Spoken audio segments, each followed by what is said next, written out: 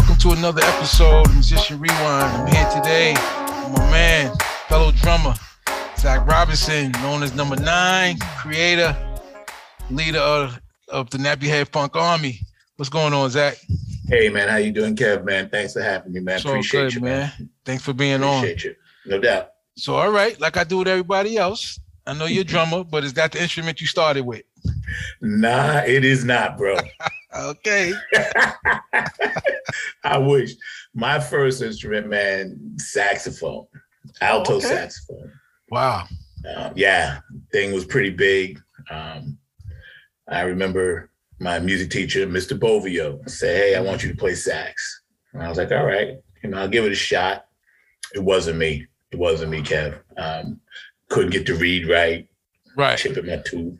Is this elementary or what grade we in? Yeah, I was in fifth grade. Oh, okay. Fourth grade, we picked the instrument that summer, took it home.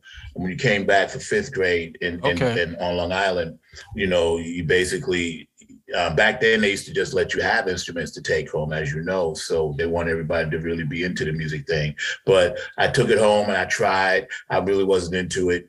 And then when I came back in fifth grade, he was saying, "Hey, let's give it a try, in the first, quarter of the orchestra and see what happens, But I couldn't get the fingering, the technique, the tone. It was just way too much stuff going on with that. Okay. Wow. That's interesting. Because I think there's only been it's two people that started on the instrument that I knew them when I met them. Yeah. Out of everybody so far, everybody started something else. Yeah. So then you went from sax to drums, or? Yeah. Here's what happened. The drum room was right next to the brass room, and I would hear, my friends they be in there like rattling, man, and it just seemed more exciting. And I believe my teacher, he was a jazz guy, and and at that time, it was more about Hendrix, Buddy Miles, Sly. That stuff was coming through, and the sax thing was cool. And I probably didn't try hard enough, but I didn't see that as an exciting instrument. I got into music back then when I saw it for the excitement and the girls like it, you know what I'm saying? All this other stuff. And drums just seemed more exciting to me. It seemed like a better way for me to express myself. Especially after watching a lot of the drummers in church, So after the first quarter, I asked him, I was like, "Hey, can I go in the drum room, and mess around with them?" And he said, "Okay, I'm gonna switch you over, and he switched me over and it worked out pretty good. I was grateful that he did, because then I got really into the drums and started understanding their place in an orchestra, and the drum place, as well as playing in a brass ensemble and things like that, Right. So yeah, it was kind of cool, but I tell you, I faked a lot of it. I ain't gonna lie. And now, what school is this? Because you was out now. Again, most people know that I started this from Jamaica, Queens, but now we moved on out to Long Island. Zach's you're originally from Long Island, right? Yeah, Bayshore, Long Island. Bayshore. Yep. And it was Fifth Avenue Elementary School. Okay. Because I'm listening to you going like they had a drum room. Like where I went to school, it was like, really, you had a separate room for different instruments? Yeah, we did, man. It was Bayshore was like that. They had a little money, I grew up in a nice little conservative middle class town, they had a room for your strings, room for your brass, and room for your drums, Wow. So yeah, they had it hooked up. Yeah, it was dope. So drums was a funny thing because I suffer from dyslexia, and back then they didn't really know what that was, but I couldn't figure out the notes. So I used to watch my friend, never forget his name, Eugene Cairo, and I would watch and see what he's doing, and then I would try to mimic it. And I faked it pretty good. Got a couple of years out of it. Yeah, that was me. I memorized stuff. Me and a friend of mine, Elliot, we were the only seventh graders in the eighth grade band. Yeah. And we wasn't reading, and I was memorizing what the 8th graders was playing. You know, that's what I was doing. I memorized it. So when we got in the senior band the following year, and they still playing some of that stuff, I was playing from memory. Yeah. Same thing, man. Same thing. Yo, I tell you, you have such a gift, though, man. I've worked with you on many projects, man, and your gift of memory is superb. You know, it's amazing. But yeah, man, that's kind of like how I got into the drums. I wanted to literally just Buddy Miles was my guy, right? You know, so. And this is elementary school. We said around 5th grade. So all through junior high. So when did the set come in? Are you in junior high, high school? Another great story, right? I was in 5th grade. I didn't have a drum set. So I asked a friend of mine, this Latin cat that I knew, you know, and he was like, you know, very much more advanced in the neighborhood playing drums. Right. So I asked him if I could borrow his drum set, you know, somewhere during the middle of 5th grade, because there was a little like dance that the teachers wanted us to do, and everybody could come up there and do a little talent. So me, Nathan King, and this guy named Larry Stallworth and his brother Eddie Stallworth, we put together a band, and all we wanted to do was come up and play one song, Tighten Up.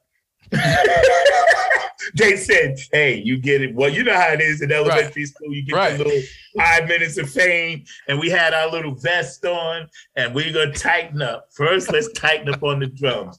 And let me tell you, Kev, I was not tightened up on the drum. I was like, I was all over the map, right?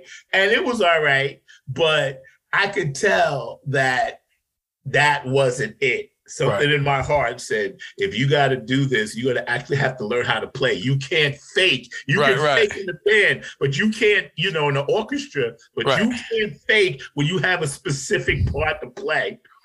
So that clicked something. And that summer, you know, I asked my father, I was like, you know, I really want to play drums. And what he used to do was take me to the church because he was a minister. And when sometimes on Saturday, he would go there and cut the lawn and everything, you know, and he would start taking me, and he said, go down there and practice on the drum set in the church, you know, and I started doing that.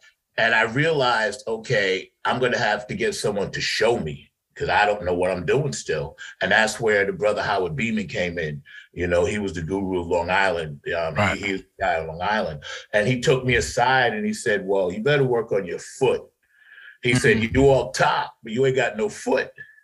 Right. I was like, I'm hitting it. He said, nah, you ain't hitting nothing in the right spot. Okay. He said, you trying to use your foot as like the lead, because, you know, Buddy Miles and all, they was playing double bass. Right, and I wanted to run before I could walk, bro. Right.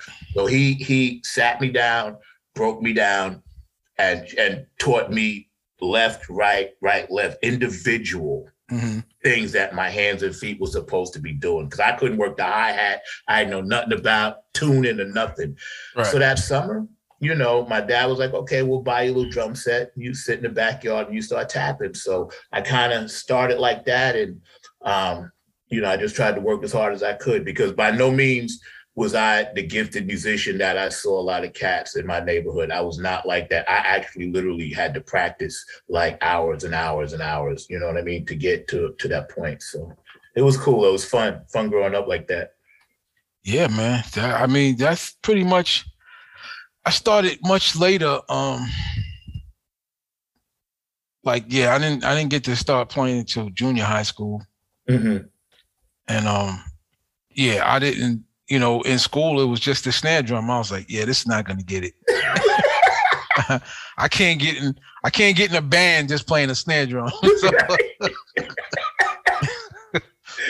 So it's true. It's true. Yeah, you know. Again, Richard Ruiz, like the biggest influence on me, that I would come and get to play on his set. You know, it's funny because you guys out there, we were deathly afraid of the city.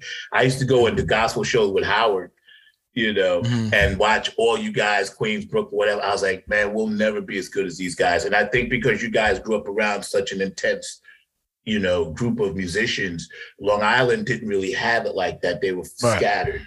Right. You know, so the pressure was on you guys a lot harder than us out there, because Long Island, you know, like I said, you had a guy here, a guy there. You know, you didn't have really cats that could play multiple instruments like I saw in the city. You know, and the drums is a funny instrument, especially back then, because drummers were tasked to do so much, you know, in a band. Right. And that's why when my dad bought me the drum set, he told me two things. He said, listen, he said, because, you know, my mother had died when I was 7, and he knew I was always struggling with finding my spot, my place. Right. And he said that, you know, if you're going to do this, he said, I'm going to back you and support you. He said, but you got to keep your schoolwork up. Right. You know, and which I did, because like you, I loved my drum set. I used to lay in bed and look at it at night. I literally slept with my sticks under my pillow in my hand. First thing Saturday morning, I'm trying to do stuff, you know. And I look back on those times, and it gives me goosebumps even now talking to you, bro, because I thank my father for always just giving me that opportunity.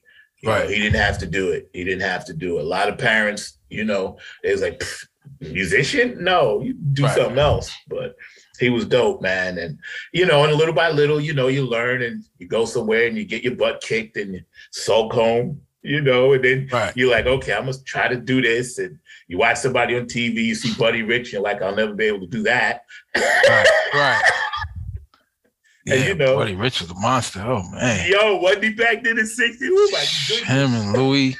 Yeah. It's crazy. Yeah. And because that's what you would see on TV. Like, you ain't get to see a lot of black drummers on TV. So again, people need to realize, you know, that's what we were seeing. Yes. Buddy, you know. Yep. And like you just said, bro, it wasn't a hurting feeling. I just knew that's the way the times were. I knew there were other black people because I had the albums. Right. You know? Right. So, but I'm like, I don't see you on my screen, but I'm listening to you. And I actually think that helped us even more because it made us hungry. You know, we're like, okay, I may not be on TV other than Sammy Davis and, you know, maybe Johnny Mathis or somebody. Because I tell you, first time I saw Sammy Davis Jr. play drums on TV, I was like, oh, I miss that, man. I miss that feeling of freedom, because I tell a lot of young black men and women, like, the sense of freedom for minorities back then was few and far in between. So when minorities got a chance to be free in the arts, that's why they really went for it. The arts couldn't hold them back. Arts were very important with expression and creativity. Very important back then. I gotta say, it kept me out of trouble. Me too. The drums kept me out because it was always trouble to get into. But so by the time you got to high school, are you playing in the local band yet? My first band, yes. We had this is hilarious, right? Again, you know, Bayshore really wasn't known for fakers, but we could fake. So the white kids, and there's nothing against the white kids, they had all the money. So the first band I got into, we was literally like, we had the old-fashioned tape recorder with that long thing, with that long microphone you could plug in. It had the click. We was using them. We was using them for PAs and stuff, the little crappy amps, right? And when you take the mic and you could splint it at the end, and then you could splice it onto a 1/4 inch and plug it into an amp, right? Wow. That was our PA system. Alan Griffin had a decent bass amp. Nathan King had a good guitar amp, but we was doubling that for PA, right? And I had a decent drum set, but my cymbals were like crap because I had the cheapest thing. You could just fold them like 10.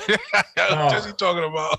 Oh my God! I used to call them dish pans. Right.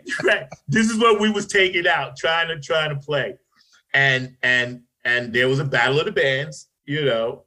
And again, we didn't have none of that, and we went there, and totally embarrassing. It was in 7th grade, and the name of the band was Golden Fleece, because you know we was all about, again, substance, right? All hat, no cattle. So We had a band called Golden Fleece, and Larry Graham had just dropped Ain't No Doubt About It, you know. And we're up there. The bass player, you know, Alan Griffin, he could thump a little bit. I'm holding the pocket. By this time, I could actually hold the pocket. I couldn't really do much else, but I'm holding the pocket. And Gary Bordes, and you know Gary because he played with us, he was with the white guys, and they had SVTs rolling in, Marshall stacks, right? Wow. Real guitars. They had AKG mics, and here we are next to them. Wow. And this lady named Mrs. Griffin, Alan Griffin's mother, said, "This is not gonna work again." And she went out and bought us a PA system. Oh, nice. And this was the bass player's mother because she saw something in us, right? And that's when I had to go home and I had to say, "Dad, I need a better drum set." I said, "This one, Tamex thing, no," right? And by that time, he saw that I was still doing it. So that was in 7th grade. In 8th grade, again, now we coming back. Same 3 bands, Battle of the Bands. Now we got a year under our belt, and now we coming back with equipment. And now we come in there playing Ohio Players Skin Tight. I'm getting goose pimples thinking about, because we work every Saturday religiously, bro. No sports, no game. Every Saturday, we're practicing from 12 o'clock in the afternoon till 9 o'clock at night in Mrs. Griffin's basement. And we learning jams like Long Train Running, Ohio Players Skin Tight. And we're like, oh, we gonna come back and win this thing, you know? And sure enough, that next September, October came around, you put in for the Battle of the Bands, and they always had it in April, right? So all throughout the school year, everybody whispered, oh, you know, this and that, Golden Fleece. And we changed our name to the Bang Gang. Don't ask me why. We bang. I don't even know what that was about. Wasn't no gang thing. I think it was a song by this funk, this country rock group, James somebody, and it was James Bang or something Bang, and we put that together, the Bang Gang, right? Because we was like, we got to come back and crush these guys. And sure enough, they rolled through, we rolled through, and they made the mistake of putting us on last. And at that time, we had the hottest track, because then the White Cats, they was playing Edgar Winter and the White Trash and all of that stuff. But we came out with Skin Tight, and that won it for us. And we came out with that, and we was hitting it. We didn't have no horns or nothing, right? It was 2 guitars, bass, and drums. And we hit them with Skin Tight, and somehow the judges was like, they win this time, you know? Because the other band had rested on their laurels. They didn't learn nothing new.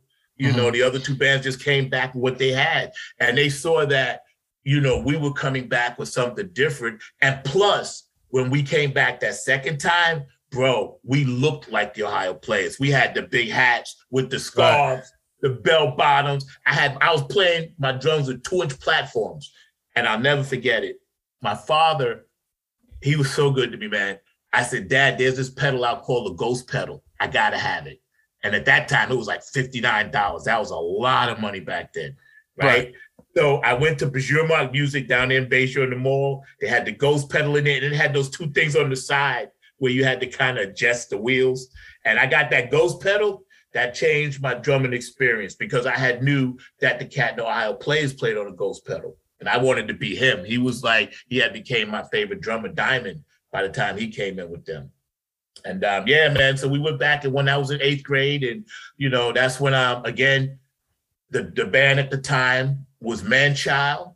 It was the Lieutenants band, Moonshadow and all of them, before they was Cameo and all that on Long Island. And we were like the next underneath them. And they were the ones that was playing the clubs and trying to get the record deals. And we were like, okay, eventually, I guess they're going to draft some of us up, you know, like the NFL. And sure enough, man, when I was in 10th grade, Howard Beeman and Goldie Carter and Bubba Shirley, they come to our practice, and they was like, listen, we got a wedding, and half the band quit. And I had never played a professional wedding gig before, didn't know nothing about it. And they said, listen, you're good enough and you're good enough. And they pointed to me and Nathan. Alan Griffin, I'll never forget, threw his bass down and said, you're ruining the band. And I said, hey, they drafted us, bro. We got to go. So that's how I got into with Howard, that next tier up. Right. And then I thought, and again, this is dope, right? Because again, when I got into Manchild, I still wasn't good enough.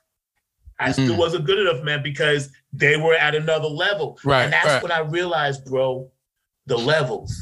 I started understanding the levels. Right. You know, and it really taught me something. And that 10th grade to 12th grade experience was it changed everything for me.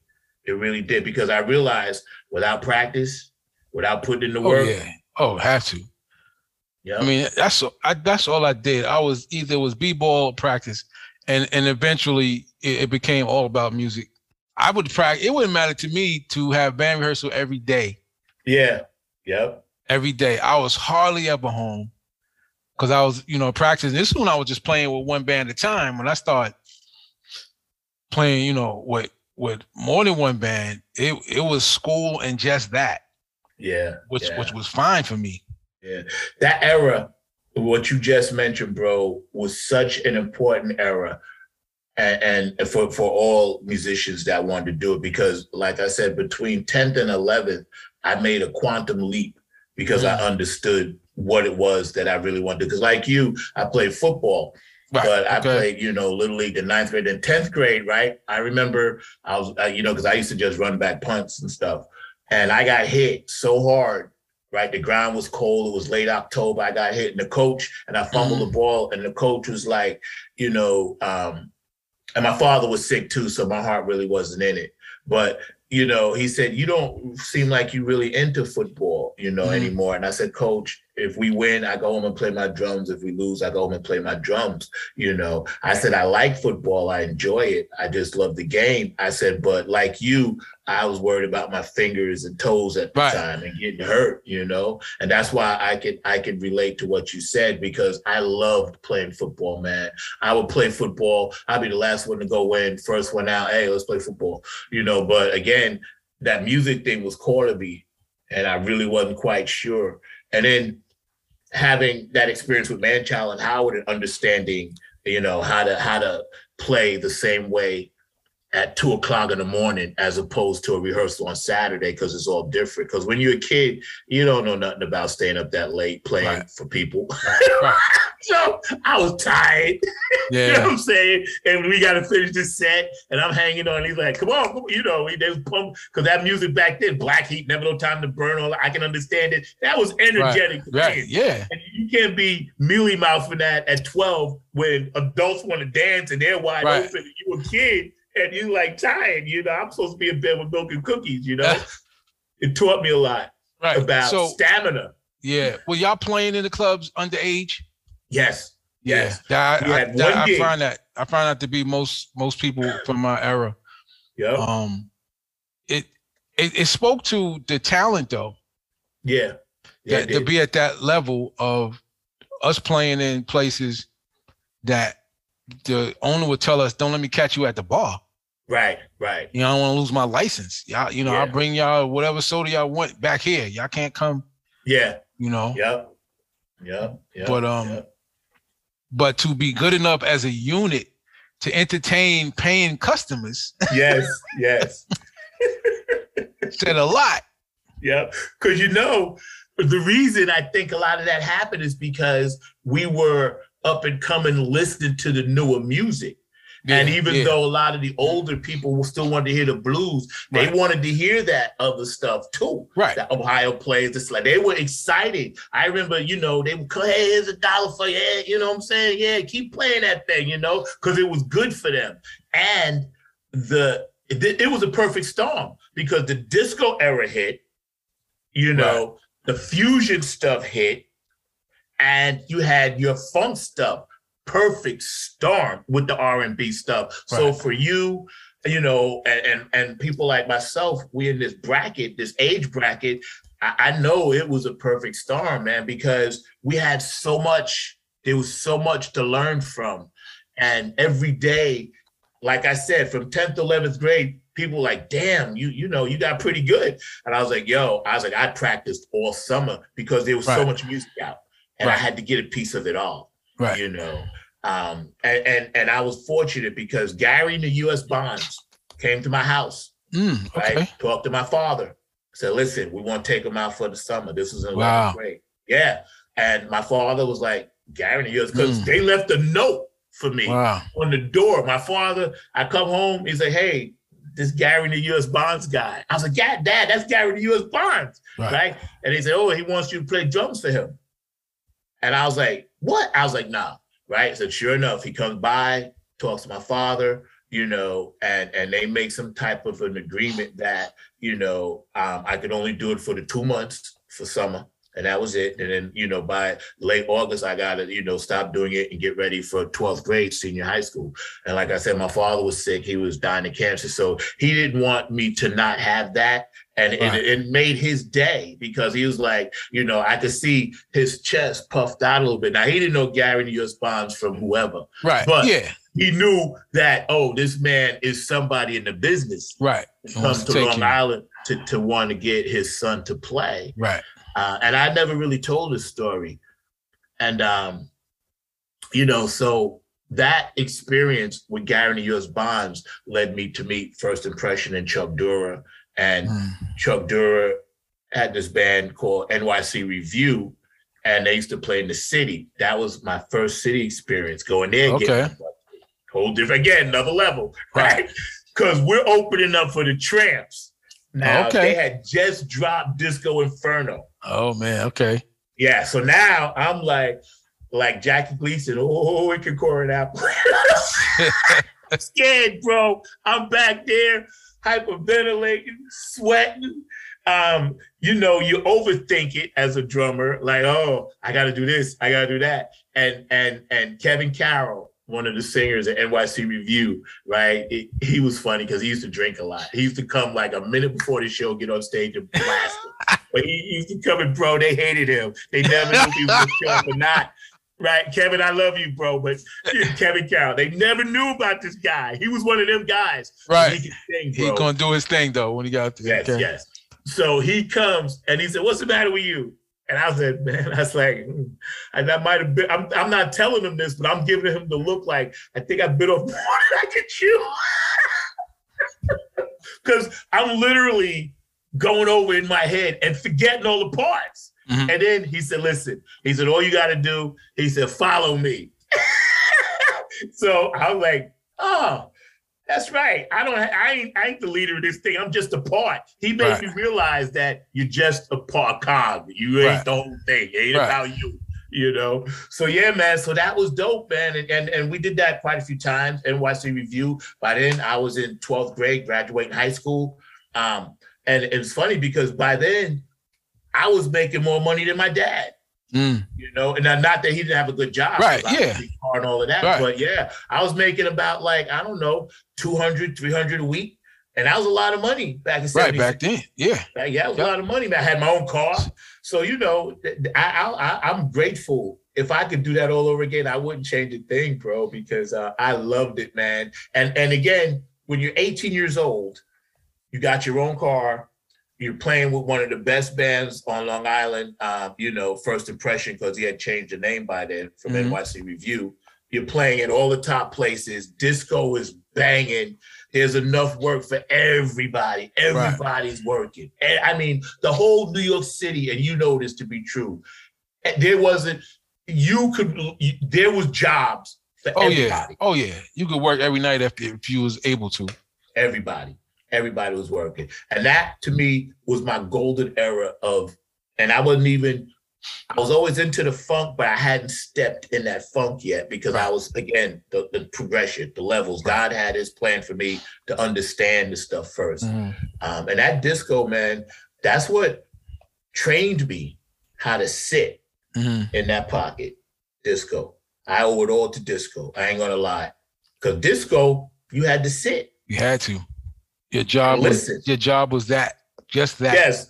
Yep. I think a lot of drummers back then was figuring that out because like you, I used to, being engaged with the audience is one thing, but then when you're engaged with those accents and you see how those accents affect the audience, it did bring you closer to watch the audience and understand while this, and while still sitting now, because you still got to hold that bottom for the bass player. Exactly. You know, and again, like I said, it was such a teaching moment. It definitely accelerated, I think, a lot of drummers' thought process that was like, okay, I know I have to be here, but I gotta make sure when Eddie Kendricks drops his hand, plop, exactly. He's a friend of mine. I gotta be on that. Right. Yeah, man. And again, I wouldn't trade those, because again, what you get from that as a drummer, we get that satisfaction of knowing we got this. So when did you hit the P-Funk era? Oh boy, yeah, man. Now we getting there. I'm coming through 76, doing a disco thing, and I had knew Testify, and I had knew the Parliament's earlier stuff, that little bit that we was getting on Long Island. But I thought the first time I heard I Just Want to Testify, I was like, that sounds like the Temptations, but it sounds like they're drunk. Because it was like, ooh, luscious, right? And I'm like, and the guy was like, nah, this is Parliament. And then I was big into labels, 45s, and I knew Motown. They had the Motown, the purple with the gray and this and that. But then I would read that Parliament label and it said subsidiary of Motown. Right. And it was on Barry Gordy's wife's label. That's what Parliament was fledgling act at the time. They was on that secondary label. And I heard that song and my father was like, what's that? And I said, I don't know, Dad, but I said, it sounds like the Temptations, but they're drunk, but they're singing about testify, because he heard the word testify. Right. And being a minister, he's like, well, I got to see what this is about. Right. And that song, it hit me in such a way to where I didn't like what I was playing anymore, and then years later go by and this guy up the street named Nathan, and that's when I was about, when Testify came out, I had to say I was probably like in 6th or 7th grade. But when I got to like 12th grade, this kid named Nathan Hurd had an 8-track tape called Funkadelic, right? And Maggot Brain was on there. And at the time I had reconnected with Howard Beeman, and he was a big Eddie Hazel fan. Hendrix and Hazel was his guys. And he said, I said, wow, that's Jimi Hendrix. He said, nah, that's this guy named Eddie Hazel playing in this band called Funkadelic. And I said, can we play that? Right? Because Maggot Brain. And he's like, I don't think, Biddy, Goldie was the band leader. I don't think Goldie's going to want us to play that. I was like, man, we got to play that, because that's it. And there was no drums in the song. It was just all guitar. Right. But the way it was. So I started doing some research about this band called Parley of Funkadelic McBang. And and back then, you see a little blurb in Jet magazine, that's all you got. There were no write-ons at the time. Those things were just coming out. So I remember this guy named Calvin, and he had all the Parliament stuff. And we go over to his house, right? And, we got our little nickel bags, and he's like, yo, I'm getting ready to turn. You know how like the older heads would be like, this is going to change your life tonight. Yeah. He was hyping it all up. He said, now we got to get high before we listen to this. And this is it. It's the new thing. And this is going to change the way musicians feel everything. And he's like, yeah. He said he had brought the album up from down south because he was in the military. So he had 2 albums. He had Stretch It Out and Bootsy's Rubber Band. And he had Mothership Connection. And sure enough, as soon as he put on Bootsy and I heard Hallelujah, I said, that's it. I said, I'm doing that. I heard that. And I was like, he's Hallelujah, but he's talking about the friendly ghost, not the Holy Ghost. Boo, Baba. I was like, what? Right? So we listened to that. And I got goose pimples now, and I know Calvin is listening because I'm telling this story. I was like, oh, and this guy's in a spaceship. George Clinton sent like this a spaceship, and then I heard, "Good evening. Do not attempt to adjust your radio. There is nothing wrong. We have taken control to bring you this special show. We will return it to you as soon as you ungroove it. Me and Nathan King got up, right, and went to Farmer's Market and bought those 2 albums right there on the spot. Went back to my house and said, this is what we're doing now. Everything else, and that was 1976. I'll never forget it. And it changed my whole life because I identified with them. Right. These guys were Black superheroes with crusty knees, crusty elbows, and nappy hair. They didn't look like the Jackson 5. Right. They didn't look like Smokey. And they were singing about space stuff. Right. And also tying in messages from Huey P. Newton. And then I go back and I realize that Parliament had put out an album before Mothership Connection called Chocolate City. Right. And I saw that. And it's Abraham Lincoln sitting covered in chocolate. And I'm like, and then I hear this song called Chocolate City. What's happening, CC? They say you jive and gave me change. But on the positive side, you're my piece of the rock. And I love you, CC. I was like, who is this dude? Right. He's mocking the whole industry. Right. You know? I was like, and I told my friend, I was like, are Black people allowed to do this? Because you know, at the time, you Black, you scared of everything. Right. I said, is he allowed to say all this stuff and talk about, you know, like Miss Lucifer's love, and they sing all this wild, crazy stuff, right? Hey, and, that's right up there with the Panther talk, because that's what they said about them. Hey, can they say that stuff? yes. And again, I'm changing. The clothing is changing now. Right. I got my Afro pics. I'm like, say it loud, I'm Black and I'm proud, James Brown. And Parliament is hitting and Bootsy and all that. And I'm like, this is it. Because Sly had started it with the revolution, with James Brown. And, you know, those cats, they had started it. And then when that P-Funk thing hit, I was like, that's it. And you know something? Back then, P-Funk obviously crossed over later on, but back then it was all Black people and only a few cool white people. 65,000, it'd be like, I don't know, 64,999 Black people. That's who was supporting that stuff. Right. Yeah. And they were superheroes to us, you know, to Black men growing up. I was like, and then I started seeing them on Soul Train. And, you know, I started seeing them, you know, by then the Right On magazines had started coming out, this and that, and they was on the cover of that. And I was like, this music is doing something to me that no other music has ever done. And that's why I knew I had to be a part of it. Yeah, they were a revolution within themselves. Yeah. They were the musical Black Panthers. Yes, they were. Yes, they were. Yes, they were. If nothing else, they was gonna make you think. Yep. And the album covers were so wickedly, widely designed with the hallucinogenics and psychedelics. And then to top it off, they were all A+ musicians. Right. And to see them blast off on stage live, and then, you know, you would have to have seen it to believe it, because you got guys in diapers. You got guys blowing fire out there. You know, you know, you got Bootsy in a sheet.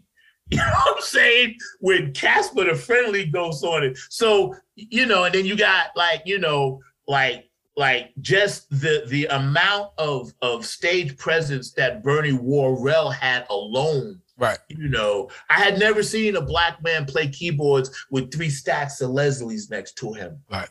You know, I had never seen a Black man come on stage smoking a joint and throw it out into the audience. I was like, he's going to jail. Right. You know what I'm saying? And they was doing all this, man. And I was like, oh, yeah, it's true, because when you think about Sly, Jimmy, and Santana at Woodstock, was like, Parliament was the next level of that. Yes. Some years later. Yep. You know, you can see that when you look at those 3 artists, then you're like, yeah, okay. So Parliament was like, and here goes our next level. Yep. Of what we were doing.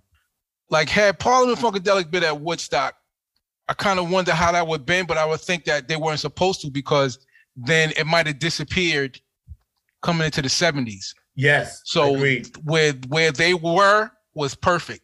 Yeah. because as the establishments tried to erase and get rid of all of that in the 60s, seeing where it was headed. Yes, that's right. That's right. That's right. That's right. That's right. You're absolutely right. Because see, when first time I saw them, they weren't even the headliners. It was War. It was at the time they was calling it Parley of Funkadelic Thing, right?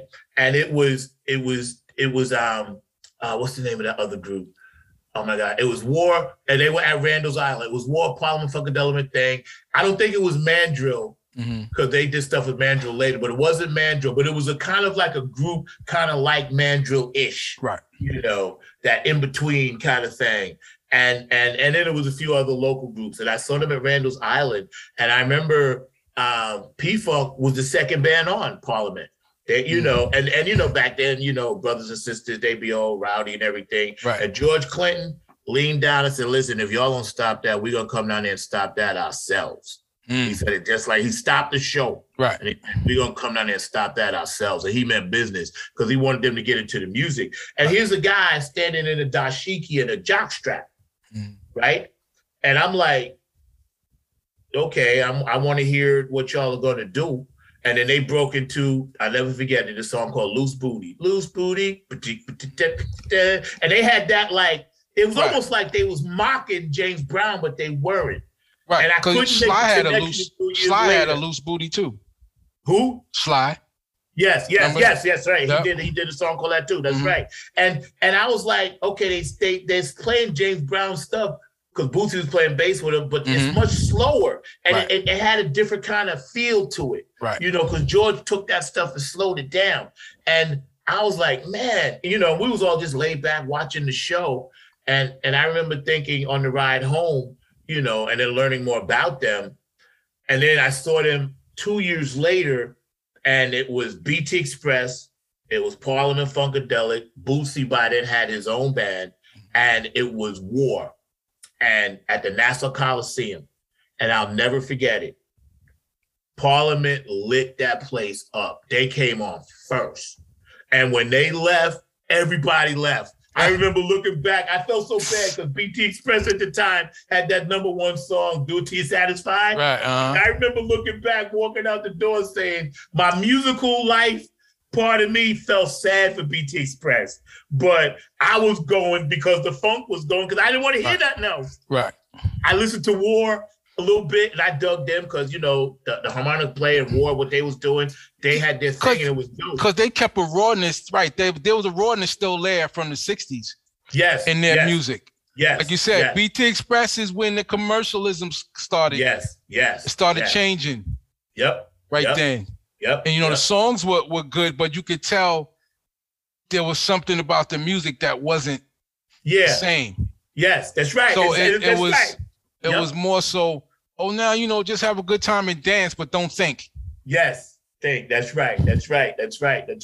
And we were all outside the Coliseum by the back door, and Bootsy came out, got in his limo. Now, again, these are superheroes to us. We got their posters, you know, and these guys are black men like me, you know, and I see, you know, the glitz and glamour of it.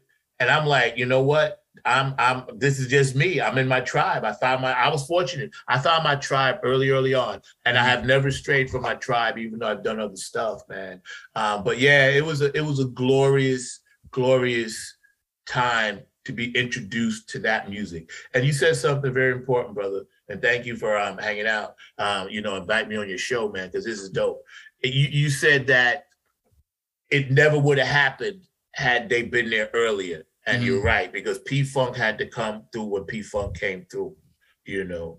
And again, like I said, it was once they landed the mothership, which I was fortunate to see at the Garden, Madison Square Garden, world's most famous arena. You got your name up in lights, Parliament Funkadelic, Bootsy's Rubber Band, the Brides of Funkenstein and Paulette. That's when I realized the genius of George. I was like, oh, so this brother is pulling a Barry Gordy in the funk world. Oh, you know, James Brown. Remember, James Brown, everybody in James Brown band had a group. Yes. You know what I'm saying? He did the same thing, recording on his label. Yep. from Bobby Bird and all of Bobby, them. Lynn Collins, the JB, Fred Wesley. Yep. You know, so that whole concept of like, yeah, keep it in house. Why not? Yes. You got all this talent. Yes. You know, Maceo. Yes. So I just thought that whole thing was like smart. You got all this talent on your belt. Yep. Why not do that? Yep. That's right. That's right. Said, the Brides, the Parlettes. Yeah, heck yeah. Yeah, it was like 7 groups, man. He had the Sweat Band, he had Boosie's Rubber Band, Parlette, he had Fred Wesley and the Horny Horns, he had Parliament Funkadelic, and he had Funkadelic. You know what I'm saying? I was like, yo, he's crushing it. And to know that this guy, he was born here in North Carolina, but he was right in Plainfield, the P, and that's the story. That's what the P stands for, Plainfield. And to know that these guys were still down to earth and, you know, they were putting out music. I felt it was personal. I said, these guys are writing songs for me. You know, every Black person felt that way, that was into them. Because again, we didn't have the Led Zeppelins of the world and those big, huge things in our Black communities. All we had was the gospel, the church, and the local bands, and bands like P-Funk, you know, bands like Black Heat, Never No Time to Burn, stuff like that. When I used to listen to their music, man, and all of this stems and it heads up to the funk, because George and them listen to all that stuff, you know, chairman of the boards, you know, the original drummer. And I know Ken Knox, he's down here, good friend of mine, but the original drummer was Parliament's drummer. Tiki and Bernie was in, you know, that band. Tony Bridges played for chairman of the board. Yeah. I didn't know that till I talked to him. You know, I said, I knew of them. I said, but, you know, I never got to see him. Yeah, man. You know, live. You know, so that stuff, man. It changed my life, Kev. It did, you know, for the better. So did you start playing bass around that time? When did you pick up bass? I tell you when I picked up bass, and this is another story people don't know. I played when I was learning how to play drums. You know, I used to like this girl named Laura Smith. And she played upright bass. So, you know, I was like, I'm gonna go and the orchestra teacher that came into the 7th grade in junior high school was Mr. Burns. He was a Black guy and he was into upright bass. Okay. And he said, listen, I want you to learn what Laura does in case she can't make it because she was an athlete. I want you to fill it on bass. And I was like, upright bass? I was like, you mean that jazz stuff? I said, I don't want to do that. He said, listen, you're gonna learn how to play upright bass. Period, case closed. Because he was looking out for the Black kids in the school, right? Giving us culture. At the time, I didn't know he was giving me culture. Right. So he sends me and he tells me about Ron Carter and all these people. And I was like, yeah. I said, but I'm a drummer. You know, I'm like, yeah, I'm a drummer. He's like, no. He said, drums and bass go together. He said, it's basically the same thing. So he taught me a few licks and I became her backup on upright. I never had played electric bass in my life. So when I was about maybe, I gotta say in my mid-20s, and me and Gary was tight, and Gary was, you know, one of the best bass players in the area, whatever. I would always go to his house and watch him practice because he was playing Allman Brothers. He was playing all that rock stuff, Edgar and the White Trash. He was playing some good stuff. I turned him on to the funk, and he was turning me on to that. Like Gary always thanks me for turning him on to Mother's Finest and stuff like that. He didn't know about that. And then I didn't know about the Allman Brothers and all of that stuff. So we became really good brothers musically as well as friends for life, right? So he had this Fender Jazz and he wouldn't let nobody touch it. That was his baby. But he said, here, man. I said, Gary, I just show me something. Show me something. And the first song he taught me how to play was Lay Lady Lay, but the Isley Brothers version. Okay. Because I was into their bass player. That, you know, because they was taking them songs back then and flipping them. Yep. I love the way they did Summer Breeze and all that. Man, oh my God, Kev, that stuff was so good. So he taught me that, 4 simple notes, but the bass was too big and bulky and I'm a skinny. I couldn't do it. Right. But I was like, oh, there's something else for me to learn how to do. You know, and then every time, you know, we'd be rehearsing at my house or whatever. And if a bass player left their stuff at my house, I was going to play it. And that's how I got into bass. I just started playing everybody's basses that was laying around. And then for me, I was like, all right, well, I'm a drummer, but, you know, I want to play bass, but I'll never be good enough. I never thought, you know, to do it. But I practiced and practiced and practiced. But when I got serious about bass, is like I said, when I realized I could play P-Funk lines. It's funny. I never wanted to play for anybody on bass. I just wanted to play bass and be able to play my own stuff. The first band I was in, the bass player Ronnie, he was a drummer first. That I know. Uh-huh. And because we needed a bass player, he just decided, okay, I'll learn how to play bass. Right. Because I gotta have him on. Because to me that was just crazy. Because it was like, all right, well, if you're gonna be the drummer, then I'll be the bass player. But he wasn't even playing bass. Right. and he learned, and he was the first one to start teaching me on bass. First song he taught me was "Evil" by Earth, Wind & Fire. Okay. Then he showed.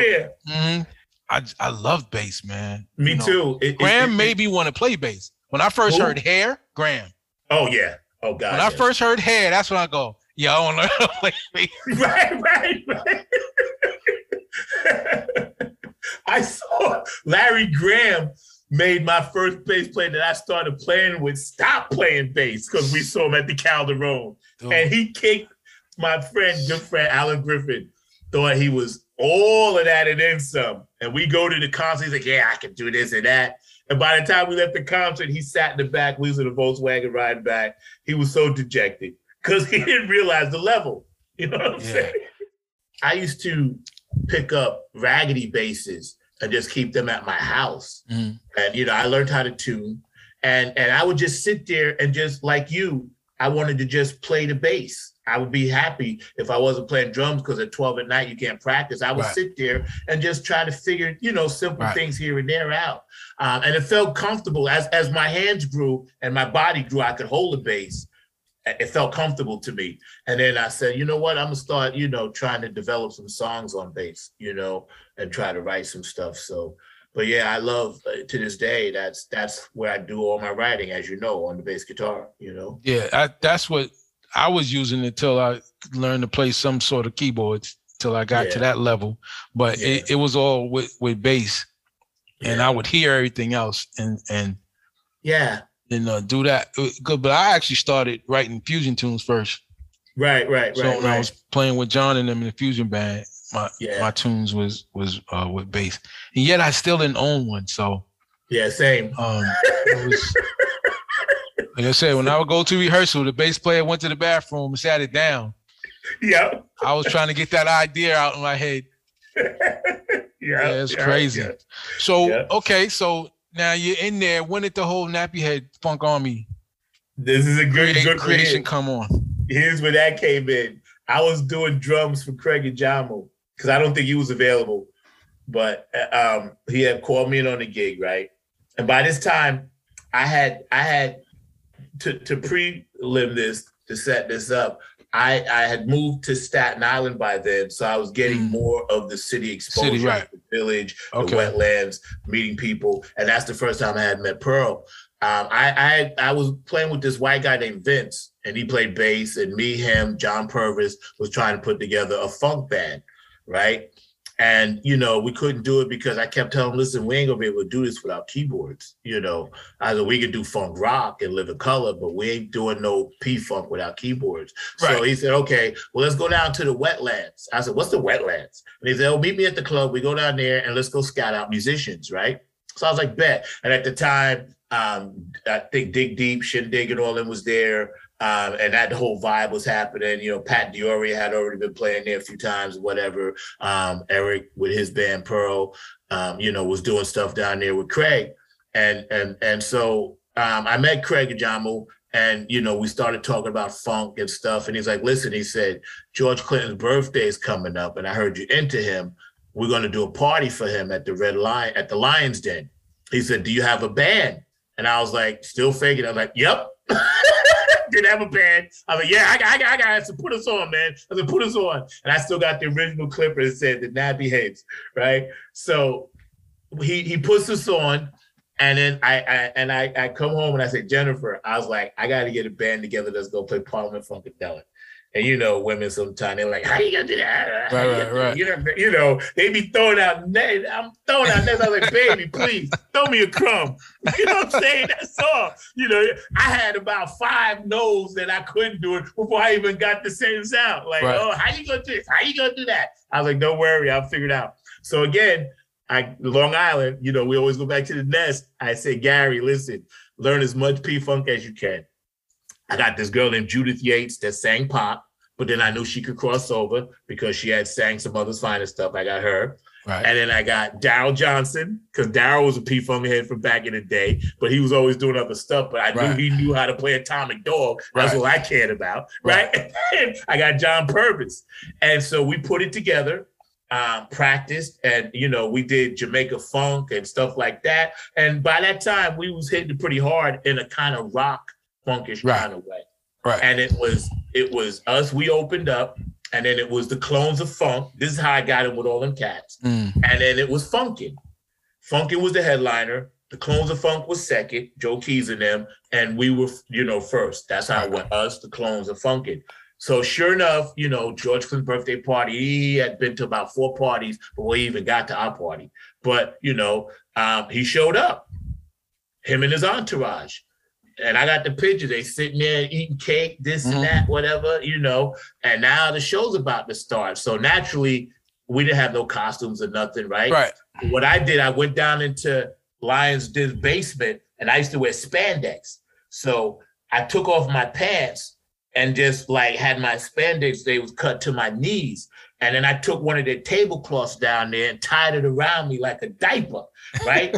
And then I took toilet paper and rolled it and had this big joint, and I burnt it at the end. So when it came out, it was like I was puffing on it. I took off my shirt. And the first thing I came out, I was like, you know, me all wild and everything. I came out, I scared everybody. They got behind the drums and we started kicking, Jamaica funk. And everybody was like, oh, this is not from here. It's not tight, but it's not what they was used to hearing. Because again, I'm bringing that living color wildness to it. And I knew all the P-Funk licks. So Funkin' and the Clones of Funk, they have been playing together for a long time. They was all tight, P-Funk tight. But when they heard us, they was like, y'all got something. And George, after we opened up, and I was like, George, yeah, man, I want to play drums for you. Know, you'd be all excited. Like, yeah, man, give me the band, this, that, whatever. He was like, all right, start your own band. That's what he told me. He said, start your own band. And I was like, you know, but it was the start. It was the birth of the Nappy Head Funk Army. And from that day forward, that's when the guy liked us so much, and he knew we would play for little or nothing. He started putting us in the Lions Den every Thursday for like a month. You know how they used to do back then. So he put us in for a month, and one day, you know, I saw this guy hanging out on the side, and it was Pearl, you know. And he said, hey, man, can I come up and jam with you? Because Daryl couldn't make the gig. And he had his keyboard. Pearl somehow was like Inspector Gadget. Always had his keyboards with him. So he comes up, and he's just jamming with us. And then the next week, he brought John Willis.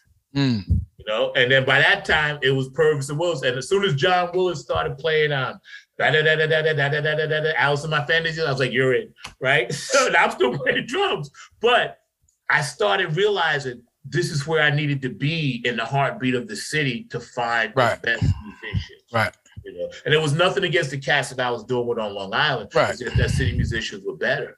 So again, I started seeing, okay, well, I can kind of develop this thing, you know, and put it together and do something, but still wasn't going to be right without finding the drummer, because I couldn't do. And John always makes me laugh. He said, man, he was fronting the band from the back, from the kid. I was like, I had no choice. But then I met you. And once you got locked in, I was like, now I could go ahead with my vision and push it, you know. And then Prez came, and then Unazy was switching out. And by that time, with Nappy Head, we had no original stuff. We was a P-Funk cover thing. And it was pretty cool, you know, and we was doing our stuff in the village, whatever. But once you got in there, and then your technical ability and your skill and your knowledge, and us being kindred brothers, I was like, this guy thinks exactly like me. Because I never used to tell you what I wanted to play. You just played it. And I was like, that's what's supposed to be there. You just knew, right? And I'm grateful to you for that, because without that, the Nappy Head wouldn't go. You know, I always say, you know, Pearl was cool and he started bringing cats to the thing, but it was you and Prez that really saw all the gaps and filled in those gaps, you know, because Groove was always going to do what he did. And then all of a sudden, and it's funny because I had played with Andy in Clayton's band. Okay. I knew Andy before he became a Nappy Head. And Andy somehow heard about it, maybe through John. Right. And then by this time, Purvis was phasing out. And Andy comes in, and he was a natural fit. And he's like, oh, Zach, yeah, we played drums together in Clayton's band. You know, Deep Pocket. So that's how I met Andy. I had knew Andy before Nappy Head. Yeah, because I never played with Purvis. He was gone by the time he was gone. Started. Yeah, he was gone by then. Yeah. So, and it was just like, and then turns out, well, you guys knew each other. You know what I'm saying? And y'all had played in Jimson. So I was like, oh, well, this is a natural. You know, God had set it up that way, you know? And then, of course, you know, Tanya was playing with Deep Pocket, but she's like, no, I want to do this funk thing. So she came aboard, because she got more freedom. Right. You know what I'm saying? Because Clayton, we had to play his stuff his way, which is great. I love Deep Pocket. But it wasn't all of it too, boy. Yes, exactly. But it wasn't all of that. So that's how Nappy Head really got kicked off. And I'm grateful, because here we are 23 years later, man. 98. Yeah, man. It's great. So let everybody know what you're doing now. Yeah. Well, what we're doing is, you know, we just dropped a new song out, United We Stand, and we dropped it, you know, Martin Luther King Jr. weekend, because I really want to rebrand and have been rebranding Nappy Head since I had downtime in COVID. So we dropped that new song out. It's on Spotify, so on all the major platforms, you can go get it. Just look up the Nappy Head Funk Army. And then, you know, United We Stand, you can download it, you know, hit our webpage, our website, nappyheadfunkarmy.com. We're all over the place. I've been fortunate to be connected in a very spiritual, funky way with Bootsy Collins and Peppermint Patty, because they called me during the COVID thing and said, hey, you know, we've been watching what you're doing, you know, would you like to be a Club Funky ambassador, you know, for North Carolina? And I was like, yo, that's dope, you know? So when they called me and they talked to me about it, you know, I had been talking to you about some stuff that I wanted to do with a show called Funk from the Front Seat, but we didn't have a title or nothing. And you and I had talked about this, and I was telling you, yeah, man, you know, I'm doing this crazy thing, and you know, I think that, you know, I just want to make people happy, because we're all shut in. Right. So, you know, 15-minute thing on Facebook Live. And I was trying to think of a catchy title. And I was like, you know, I'm always funking, and I'm in the front seat of my car. I call it Funk from the Front Seat. So at that same time, Patty Collins was trying to rebrand the Club Funketeers and try to get more people that she thought would help benefit Bootsy's cause for kids, you know, the musical thing, and try to get people that she saw in the communities around the world that were trying to do some good. You know, and fortunately, you know, I was one of those people, because I'm trying to do some good out here. So the two became a natural. Job. Yeah, thank you, and I appreciate that, man. That means so much, because you're my brother, and I tell you stuff. You know stuff way before everybody else, before I even do it. You know, we talk months in advance about what we're doing. And so she said, yeah, you know, I'm watching your show. You're developing this thing, and how'd you come about it? She said, I think you'd be a great Club Funky ambassador for North Carolina, but for around the world. She sent me all the stuff, you know, the access passes, this and that, and, you know, started turning me on to Bootsy's new thing, which at the time was just getting ready to drop a year and a half ago, Power of the One.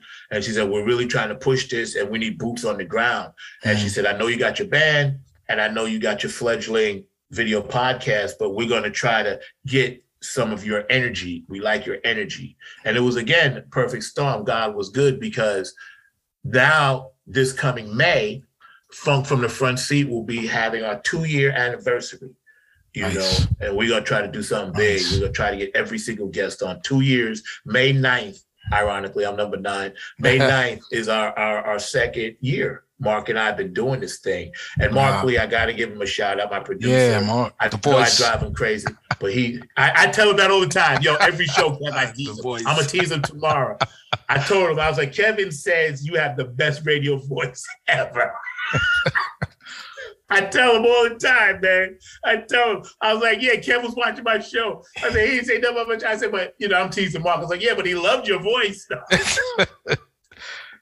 Mark's the voice. So that's what I'm into, man. I'm holding it down. Actually, we did a show with the Motherfunkaholics and the P-Funk family back in October.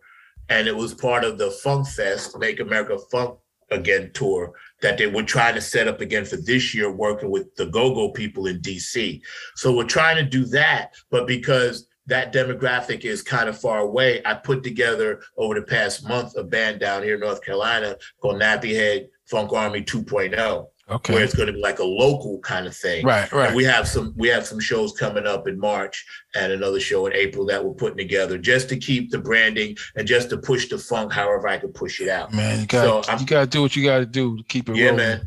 Yeah, man. That's the thing. It's like, the funk, it's not a dinosaur and it's not a dying breed, but it does have advantages and disadvantages. So for me being a true funk soldier, it's my job. I'm obligated because I've been given so much, blessed by the best, to do it. So I know this is where God wants me to do, and it's my voice. I'm able to, my spirit inside feels happy when I'm doing my funk stuff, whether it's the podcast or whether it's writing songs or whether it's performing or whether it's putting together bands. I do love to put together bands because I love the process. Right. I love to just say, hey, this is going to work. Just give it time. It may be a little rough coming out the gate, but we're going to make this work. And it's all for the preservation of the motion of hip.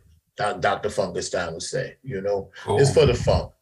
Cool. And so, that's about what I got going on, working hard, trying to stay healthy and safe, just sending out prayers and peace and love to everybody, man. I'm loving what you're doing because you're one of my biggest mentors and inspirations. I call and thank you, man. Everything. Yo, Kev, let me tell you, I call and tell you stuff that nobody knows.